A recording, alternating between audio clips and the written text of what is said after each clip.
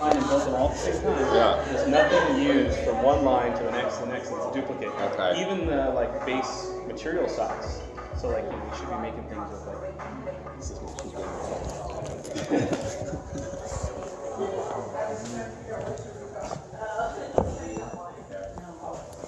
All right, everyone, take a moment, head on back to your seats.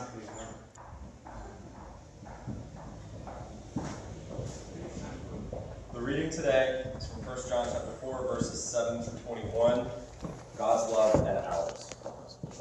Dear friends, let us love one another, for love comes from God. Everyone who loves has been born of God and knows God. Whoever does not love does not know God, because God is love. This is how God showed his love among us. He sent us his one and only Son into the world that we might love through him, that we might live through him. This is love. Not that we loved God, but that he loved us and sent his Son as an atoning sacrifice for our sins. Dear friends, since God so loved us, we also ought to love one another. No one has ever seen God, but if we love one another, God lives in us, and his love is made complete in us. This is how we know that we live in him and he is in us. He has given us his Spirit. And we have seen and testified that the Father has sent his Son to be the Savior of the world. If anyone acknowledges that Jesus is the Son of God, God lives in them and they in God. And so we know and rely on the love God has for us. God is love. Whoever lives in love lives in God, and God in them.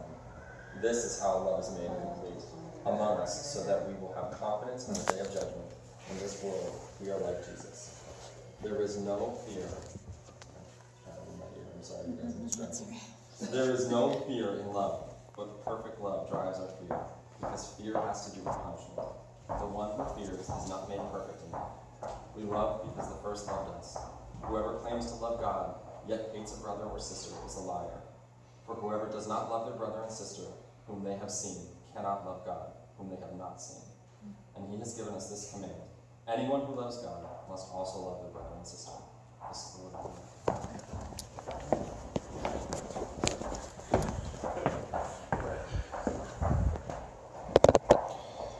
Thank you, Alex, who is going to check on Gemma.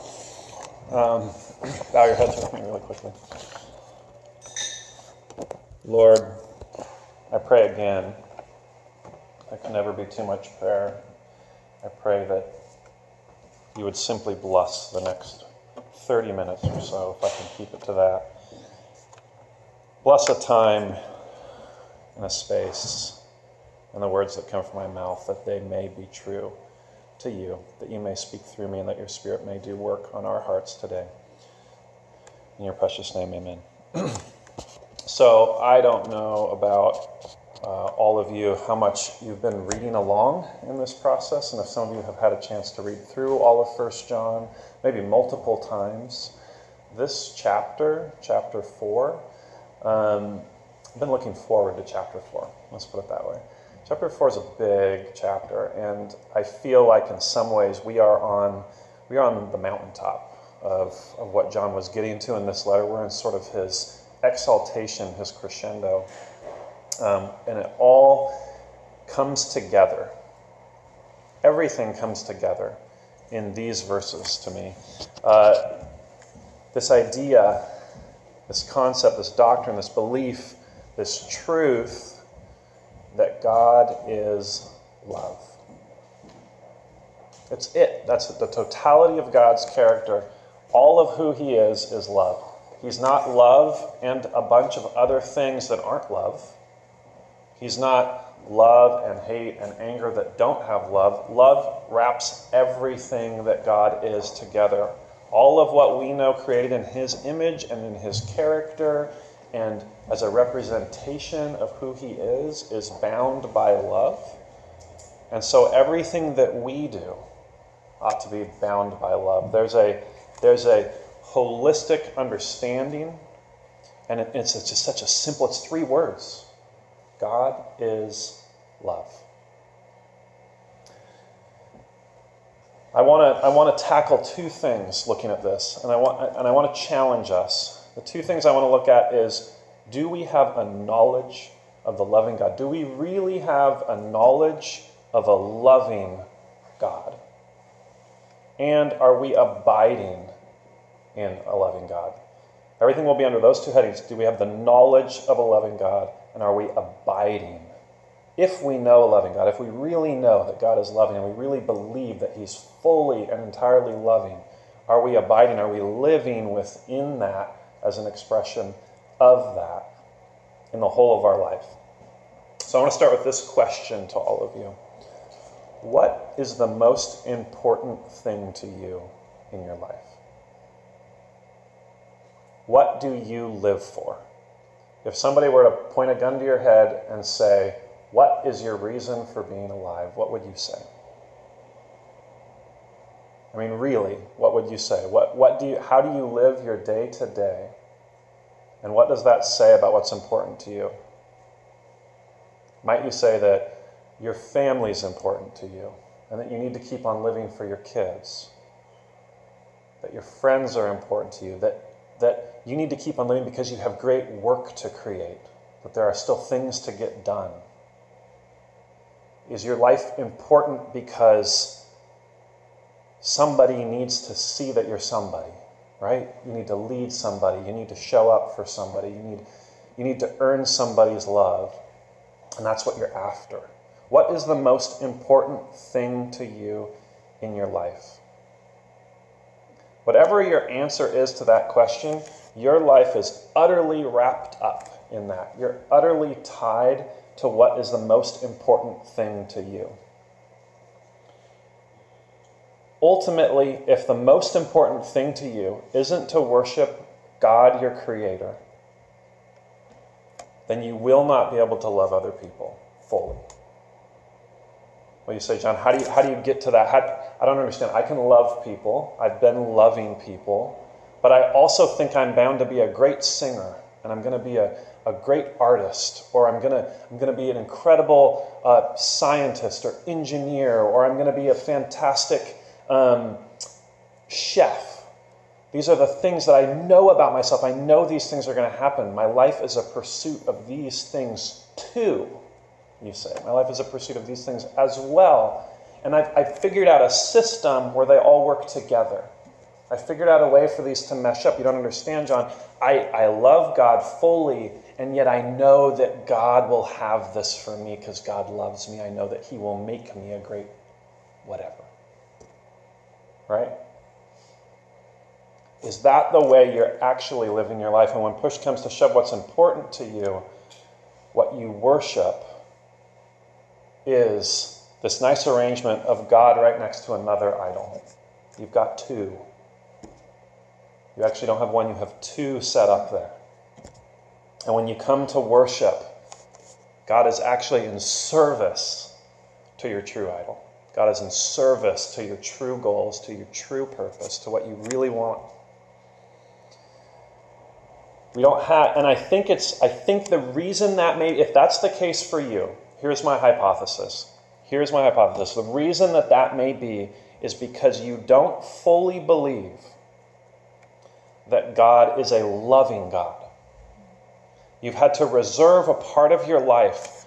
You've had to fence it off and say, just in case you're not loving. I've seen a lot of things, God. I've seen a lot of hurt in the world. I've seen a lot of pain.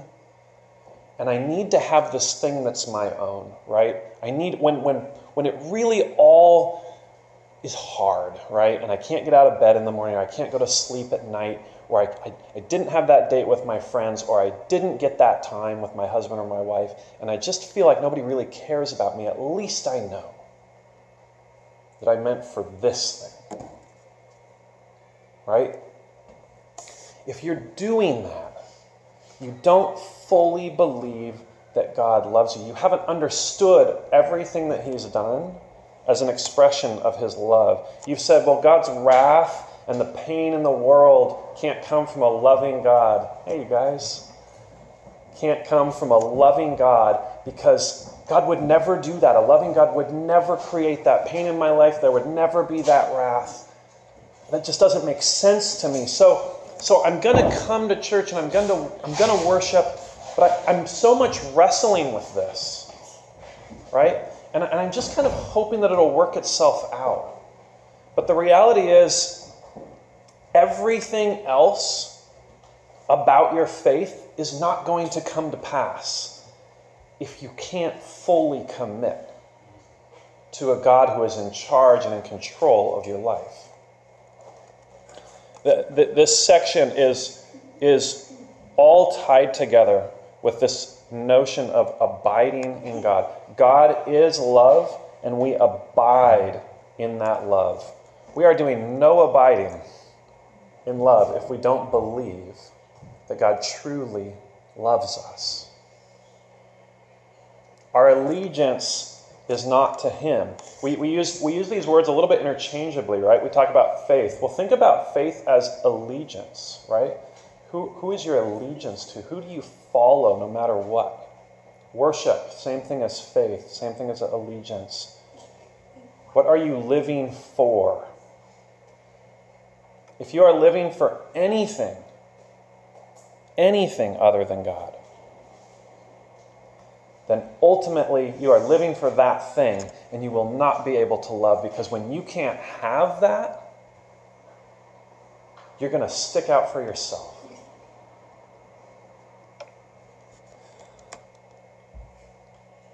So what we see in verse 7 and 8 is that God is love.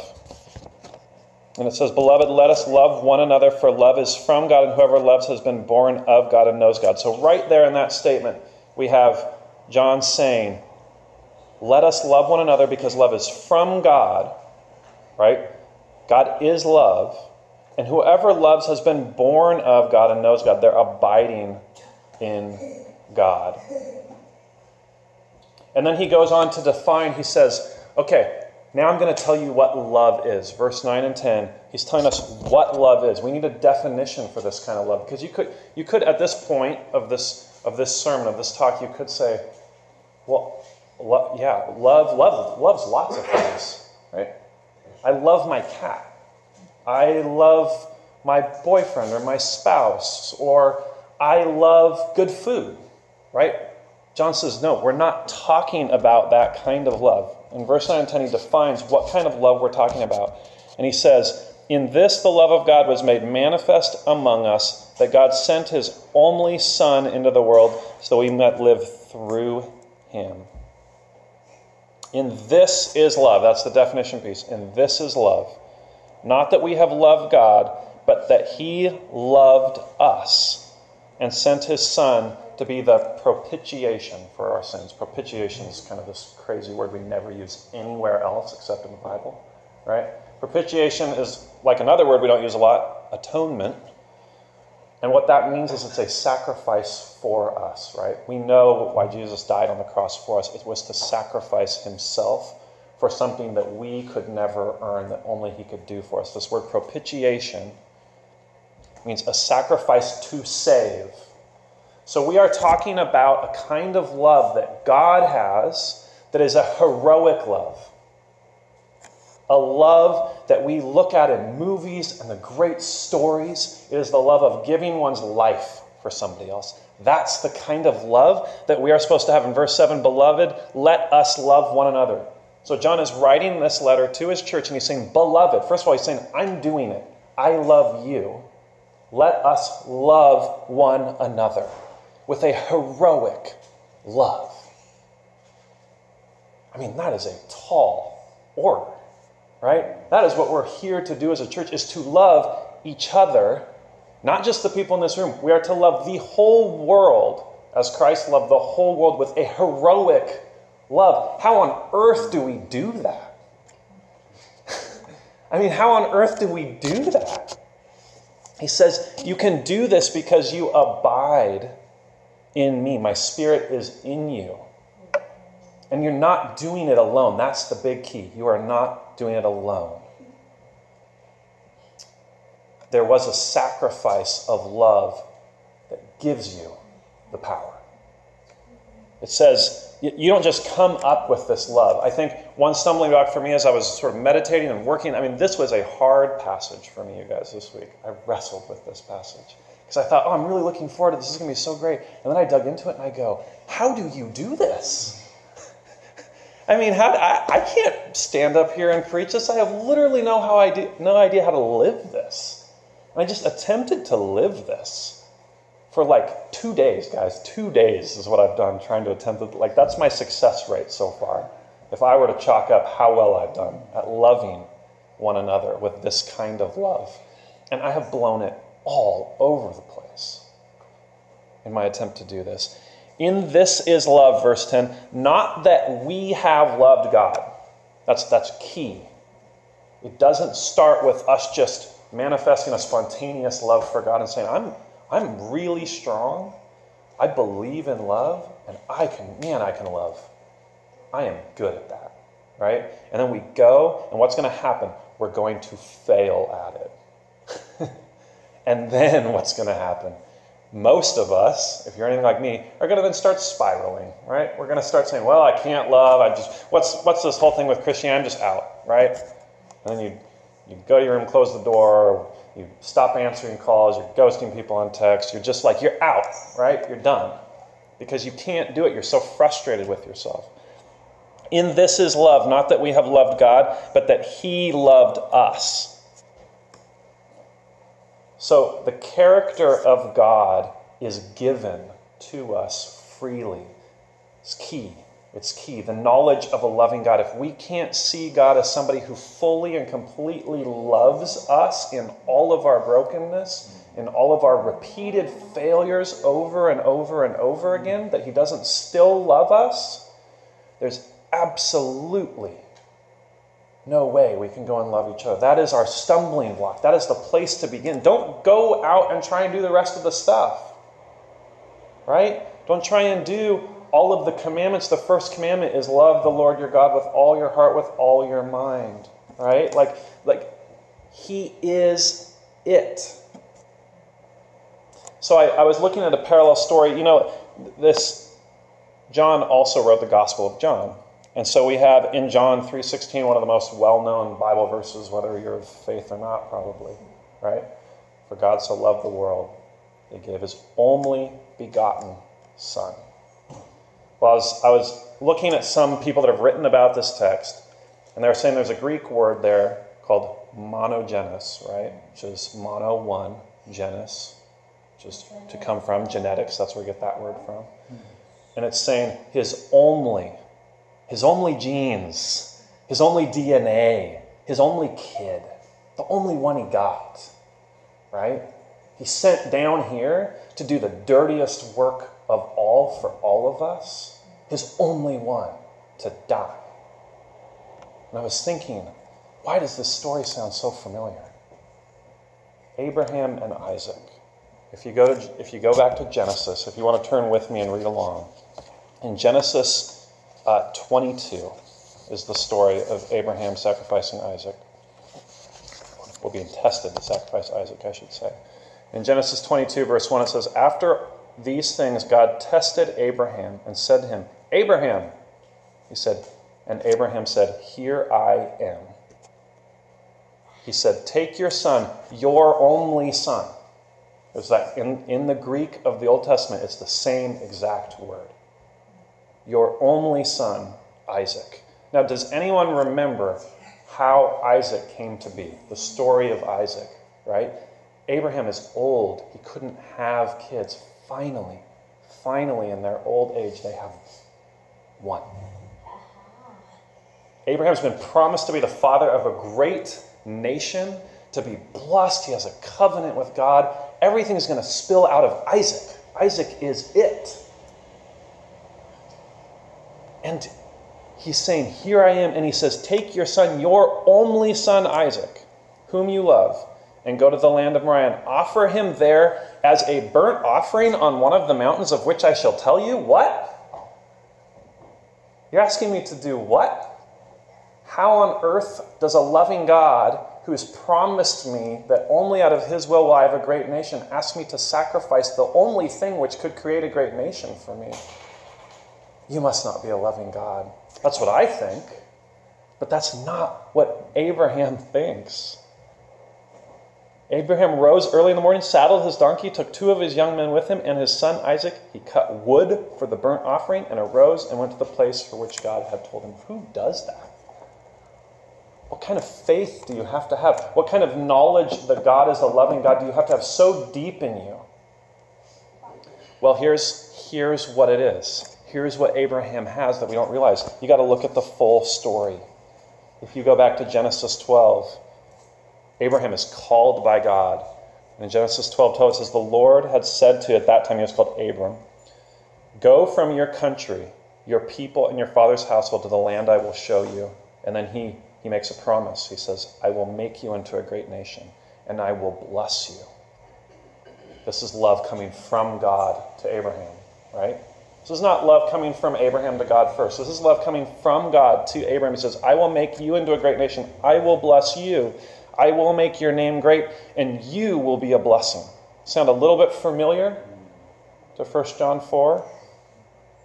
That because we are so loved, we can love each other. I will make you a blessing. I will bless those who bless you, and whoever curses you, I will curse.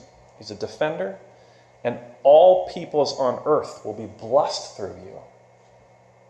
Abraham struck out, left his family, left his home, left everything he knew in the place he was in faith. He had already given it all away. Abraham had already given everything away. He was fully dependent on God and had been so for years and years and years. And then he gets to a place where God asks him to do the one thing that doesn't make any reasonable sense, right? No earthly sense that a loving God would do that. But he knows so deeply because he's seen it so well that God's character is so loving that he will do it because he trusts. He has a trust in what God's going to do. Let that just sit with you. The first piece of what we need to know is that we must have a knowledge, a knowing of a loving God.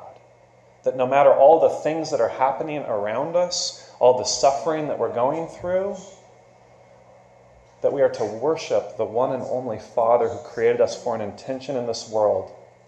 And that intention is to love one another. Okay, put a pin in that. So, second thing we want to look at, an abiding in the loving of God. We go to verse 12, circling back to 1 John, if you are in your Bibles, chapter 4. Look at verse 12. This really got me. No one has ever seen God. It's true. If we love one another, God abides in us, and his love is perfected in us. His love is perfected in us, but I thought God was perfect. So how on earth can God's love be perfected in us? Isn't God in and of himself a perfect being? What does this mean? There is a cosmic importance that we participate with God. His intention, he created us as part of his purpose. He made us as an extension of his image. And he desires for us to love and be his sons and daughters. So the perfection in love that must happen is that we, his sons and daughters, have a purpose. We have something we have to do. And John's very clear about what that is. Let us love one another. So there is some kind of perfection in love that happens when we go and we love each other with a heroic love, with a self-sacrificial love, with a love that comes from somebody who is all loving and goes out with no expectation of return. It's not rooted in an outcome. That's so key. So there was a story last year. I ended up seeing this documentary, and it came to my mind. I don't know if any of you heard of a woman named Nadia Murad, but she won the Nobel Prize. She was one of the recipients of the Nobel Prize last year. Nadia Murad was a Yazidi in Iraq. And so a Yazidi is a tribe in Iraq that was sort of this, I don't want to say the word backwater tribe, but an unknown, relatively untouched tribe. They had their own unique, they were not Islamic, they had their own sort of unique religion. They were, in many ways, sort of an indigenous tribe in the Iraqi, northern Iraq. ISIS comes through when she's 19 years old, just slaughters people in her village, right? The men, her brothers, they're all killed. Taking the younger women into slavery. And Nadia is enslaved by the Islamic State. She's held as a slave. She's beaten. Horrible things happen to her and those around her. And then one day her captors leave the house on lock and she's able to escape. And she flees and she becomes a refugee in Germany. And the rest of her young life she is spending talking to anybody she can about her people. Because if you're like me, do you know the Yazidi are a people? I had no idea the Yazidi are even a people, right? We don't even know these people exist on this planet. And her one purpose is just to talk to anybody who will listen. So she does. She talks and she talks and she talks. And a Belgian newspaper picks her up. Pretty soon the United Nations Security Council on Human Trafficking is talking with her. She is being able to share this on a platform. Pretty soon George Clooney's wife, who's an attorney, is representing her. She's calling ISIS a bureaucracy of evil on an industrial scale. They're getting traction. Nadia's story is getting out there. She meets with the Pope. She meets with the President. She spends years of her life, and her mission every time she speaks on the radio is, I just want more people to know about my people. I just want more people to know about my people. But then get this. Even though she has sacrificed heroically, she escaped and she is making and taking her life not as her own, not as she would like to live her life, but she's heroically sacrificing her life and she's saying, my life's purpose is to live for those that are in pain, to bring attention to atrocity. She says Yazidism isn't going to survive and it's not going to stay and they're not going to keep the traditions and the cultures going. It's going to end up dead like ISIS has intended. That's her fear. That's what motivates her. She's there to save them. But this is her goal. She says, I just want to see at least one ISIS criminal face the criminal court to give validation that all the work that I've been doing the past years wasn't for nothing, basically. That it just wasn't for nothing. I just want to see just one on trial, so I know that it wasn't for nothing. Nadia does not have that guarantee. So if her whole life, she has a valiant purpose, she has done valiant work, it is to be applauded. But if one ISIS criminal does not go through the criminal court as a result of her work, and that was her outcome, and that was she wanted, how do you keep going after that? How do you not hit rock bottom after that? If your hope is rooted in an outcome that is only yours to do or that can only happen with broken humans to broken humans, you are destined to failure. It's just, the earth is messed up. We need a redeemer. We need a savior. We need a God who is love. Because if we are rooted in the outcomes that we can create or that others around us can create or some social justice, all of which are very, very important, if that's what we're rooted in our faith and that's what drives us and we're looking for results, at some point when we don't see the results we want from our life, we are going to be weak in faith. We are going to be doubtful. We will not be like Abraham with his son Isaac. When that message comes to us, we won't pick up a knife and sharpen it and prepare the wood. We'll flee. We'll run. But there's a mission for us that's not, thankfully, rooted in the outcome we create. And that comes to my next point in looking at abiding in love, is that there is no fear in love. So if you look at verse 18, there is no fear in love, but perfect love casts out fear. Now, some of us have heard this verse. This is kind of like a verse that's thrown around, right? There's no fear in love. For fear has to do with punishment, and whoever fears has not been perfected in love. Well, I have not been perfected in love then.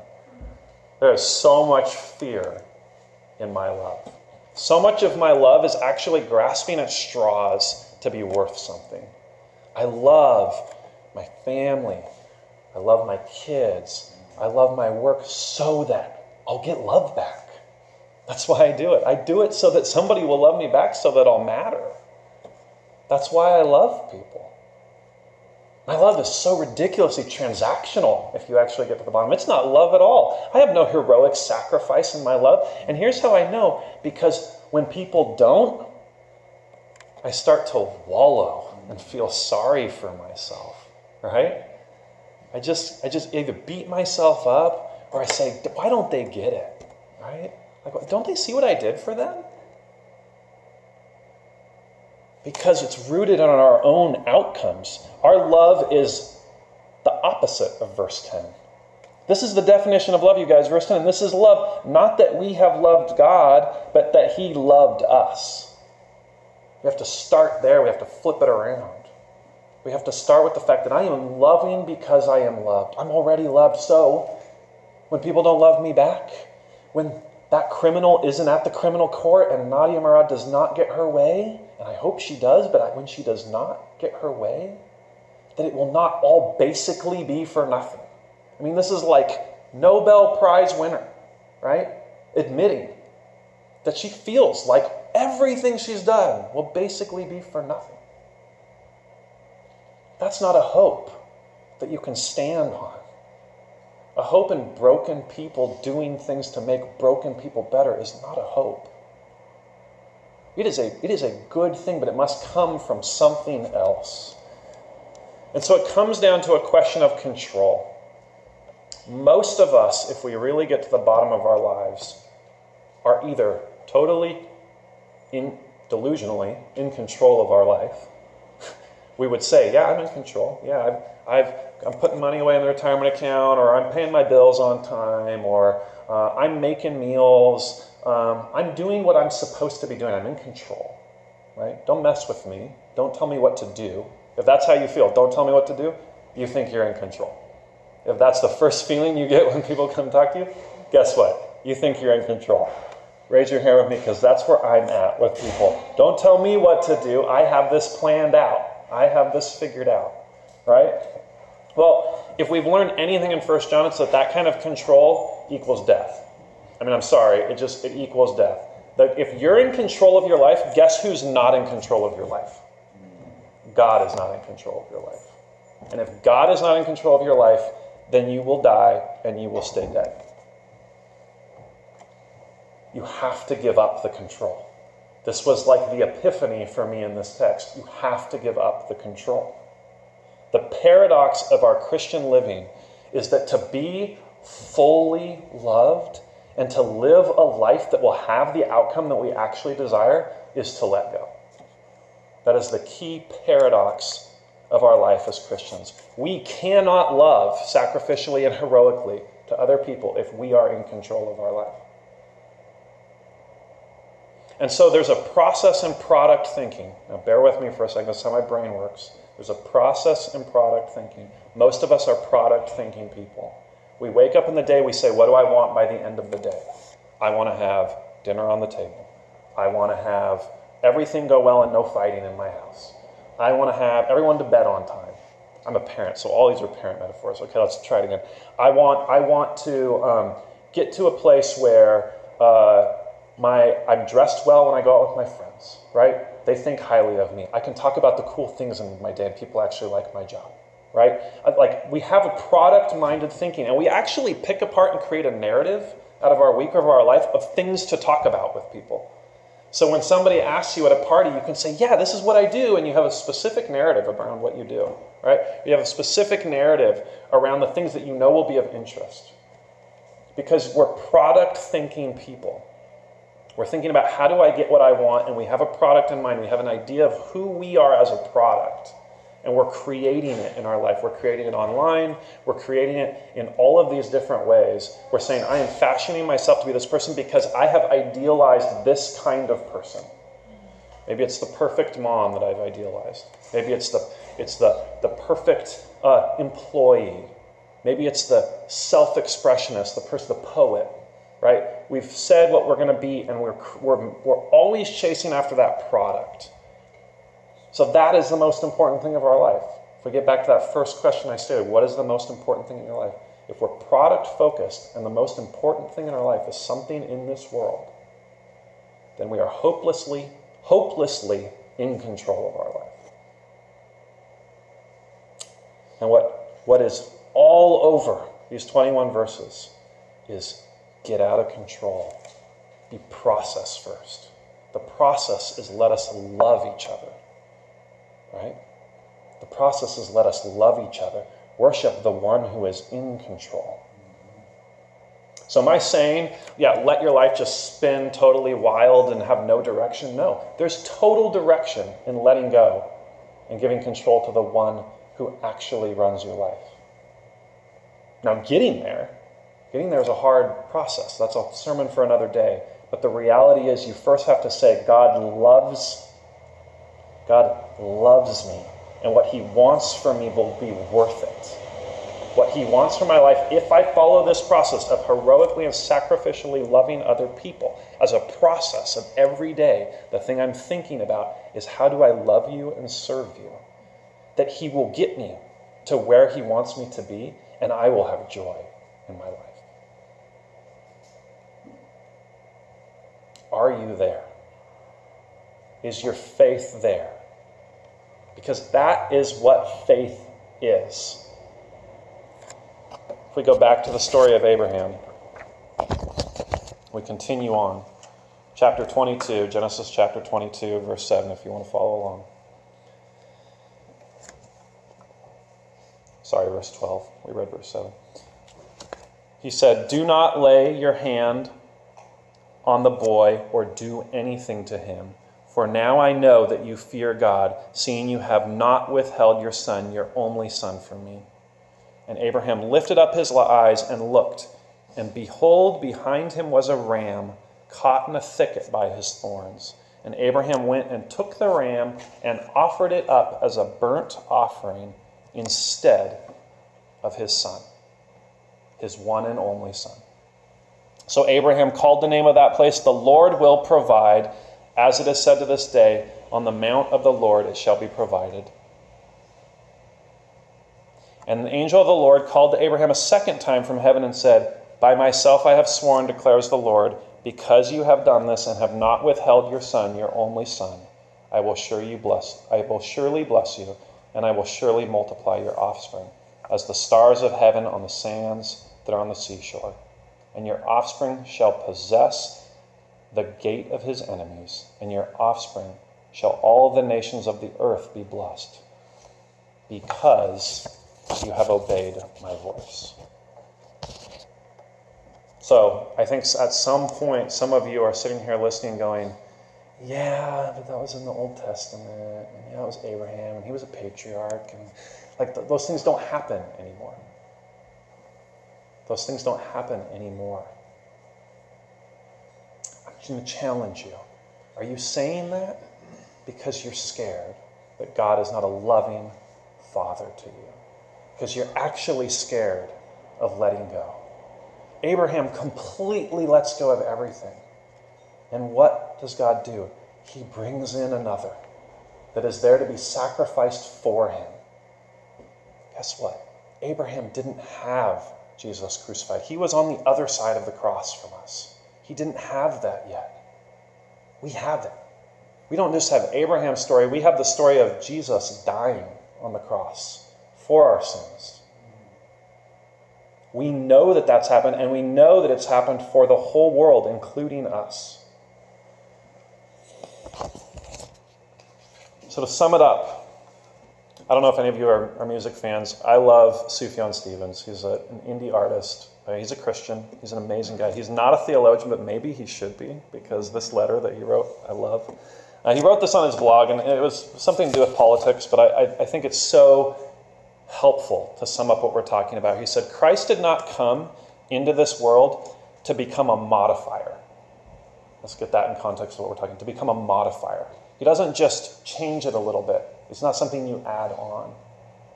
Jesus said you must hate your father and mother and love your enemies. This is not obtuse provocation, but a spiritual deployment of true identity, which no longer resides in skin color, nation, ideology, genealogy, name, people, places, and things, but in the brotherhood and sisterhood of all mankind, which is ruled by love at any cost. Love your neighbor as yourself. He goes on to say, to gain access to true love and true self, you must die to yourself, sounds familiar, to your family, to your heritage, to your narrow-minded ideologies, to your ego, to your ill-conditioned consciousness. Some of the things that your brain is telling you are actually not true. That's what he's saying. And to your false identity, who you've created yourself to be, the product of you've created yourself to be, you have to die to that. Dying to yourself is letting go of those things that you're holding dear that are important to you, that are more important to you. This goes against everything the world has taught you, and it goes against your instinct, he writes. We must acknowledge that the real substance of life has nothing to do with money or power or prestige or greatness. Your money and your power must be given away. To gain your life is to lose it. To lose your life is to gain it. Your life is not your own. Give your life away. Sincerely, Sufjan Stevens. Mic drop. Give your life away.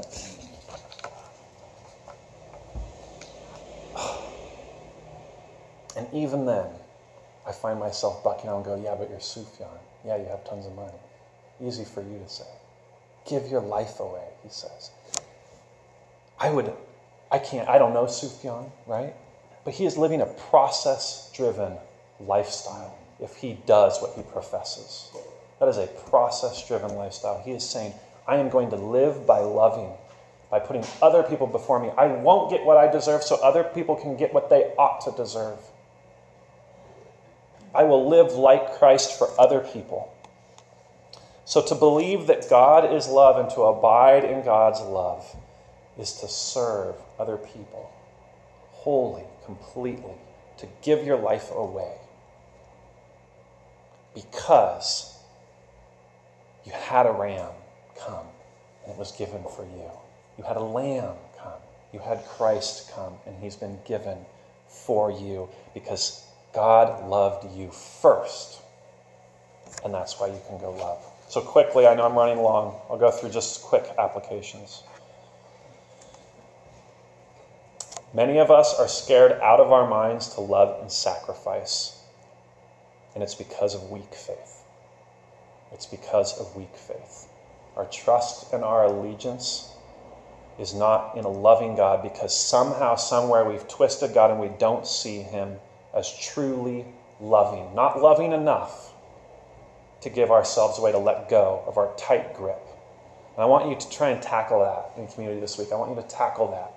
If you do nothing else, tackle this idea of, do I truly have faith that God will love me no matter what? If I follow what he asks, if I live a process-driven life. 2, are you adding God into your life?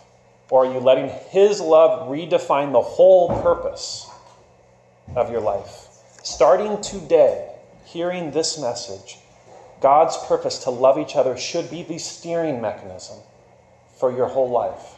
If other things that are set up do not go to that end, you have to get rid of them, or you're going to get nowhere.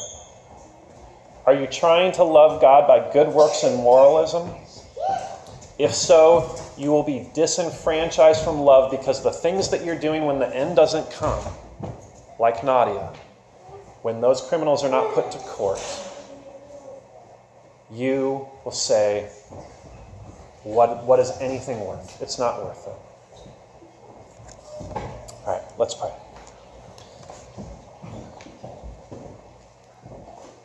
Lord, there's so much to unpack in your word. We wrestle with your loving nature. We wrestle with trust. Trust in a man. Trust in a God. Trust in something we can't see. Our faith is weak, Lord. Help us strengthen our faith. Give us people in our lives that can love us in the way that you loved so we can see your love, Lord. Help us to do the same. In your name, amen.